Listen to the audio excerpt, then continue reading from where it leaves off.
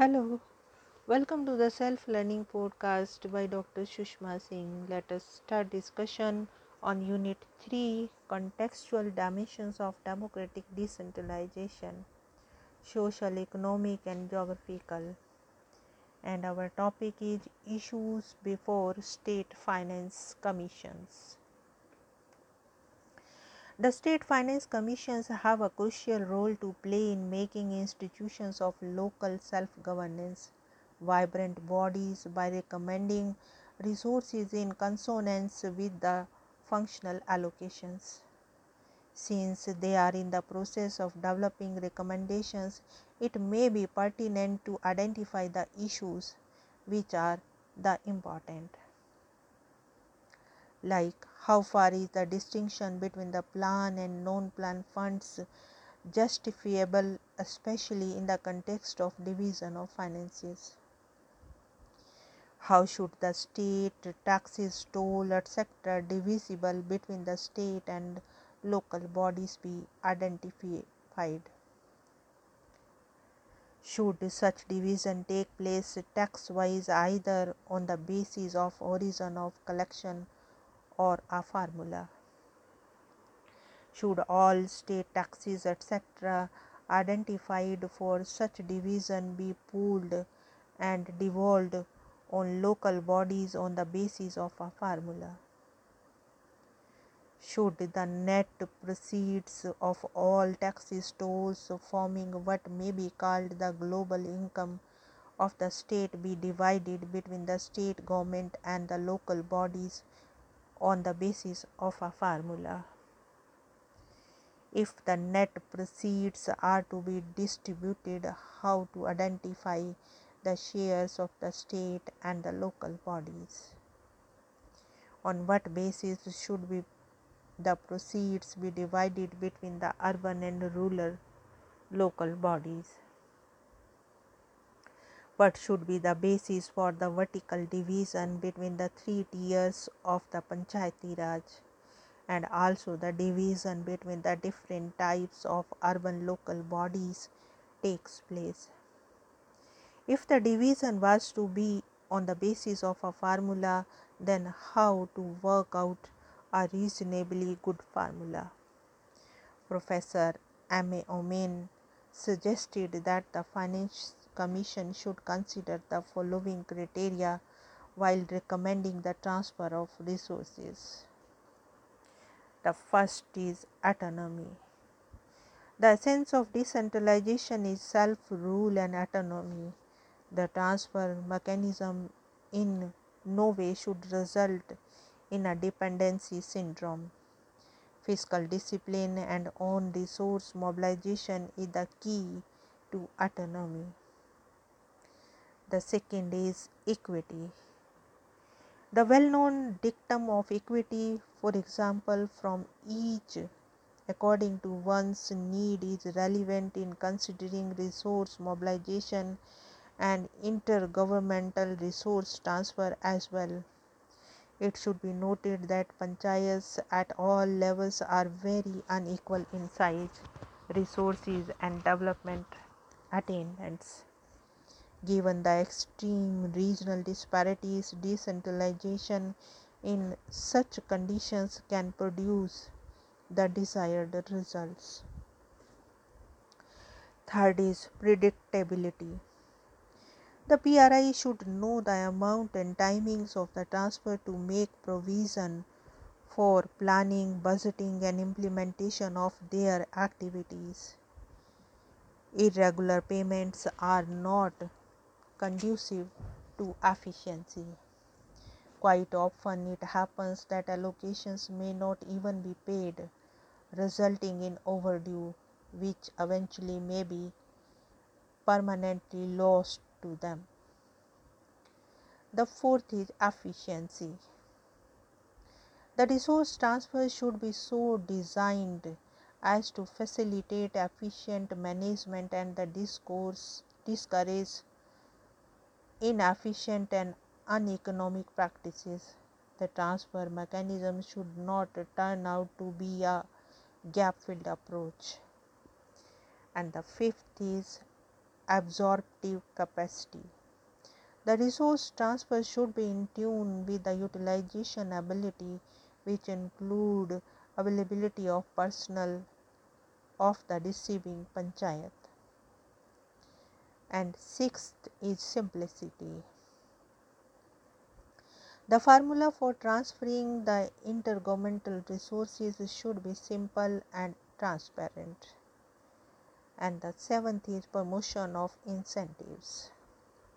There should be adequate built-in arrangement for encouraging resources mobilization and the penalizing wasteful and uneconomic practices.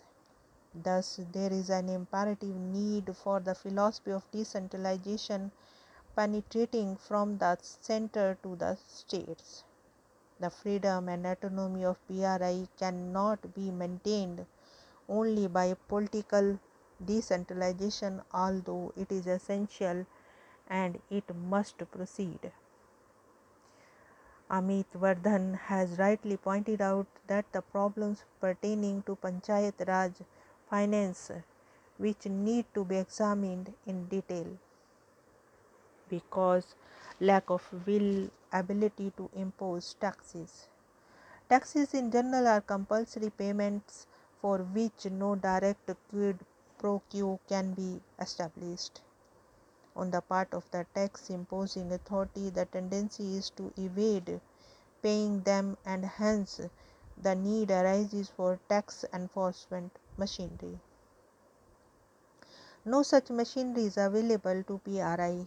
They do not have the wherewithal to take action against those who do not pay their taxes.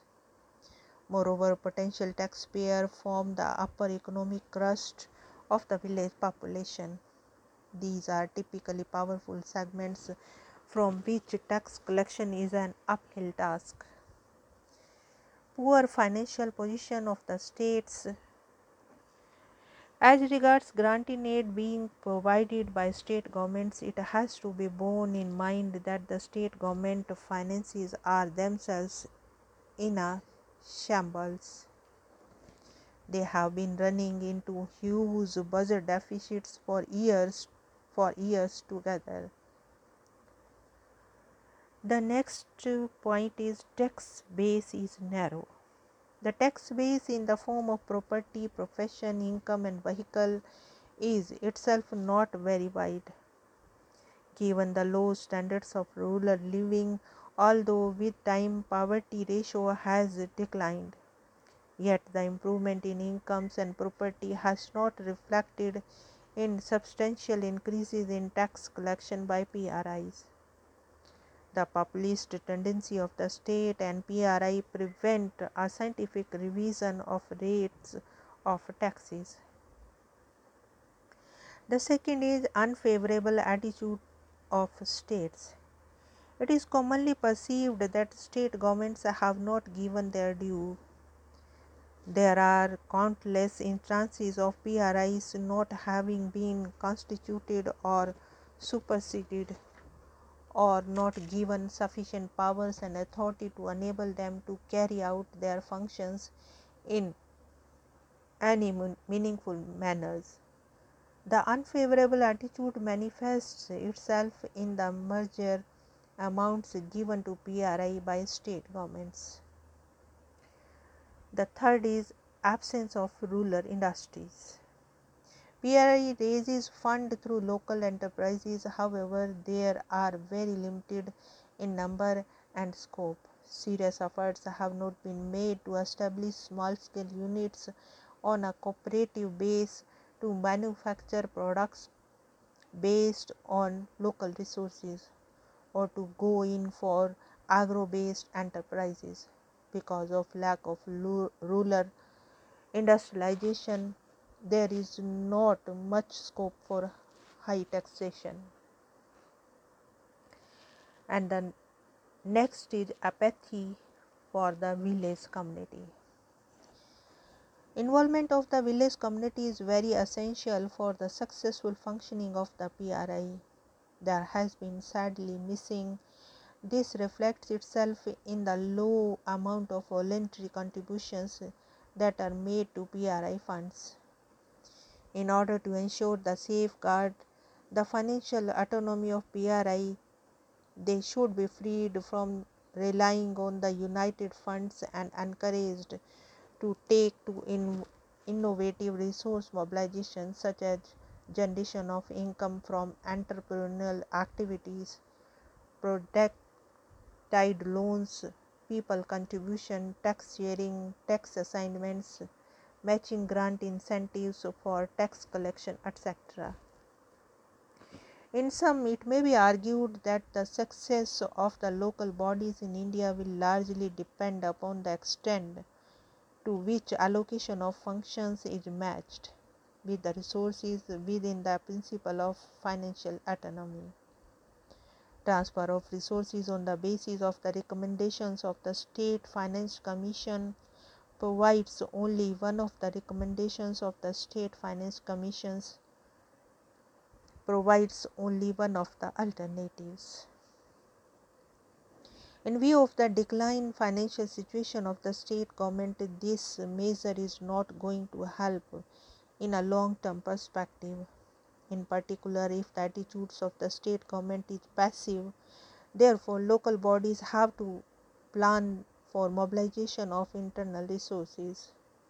This process may not be restricted to the level of the villages all across India.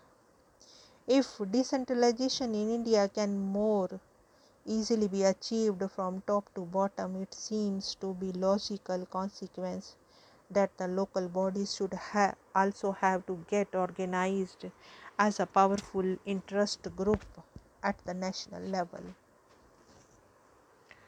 Now let us wind up the session and take rest. Thank you very much for engaging yourself with the self-learning podcast.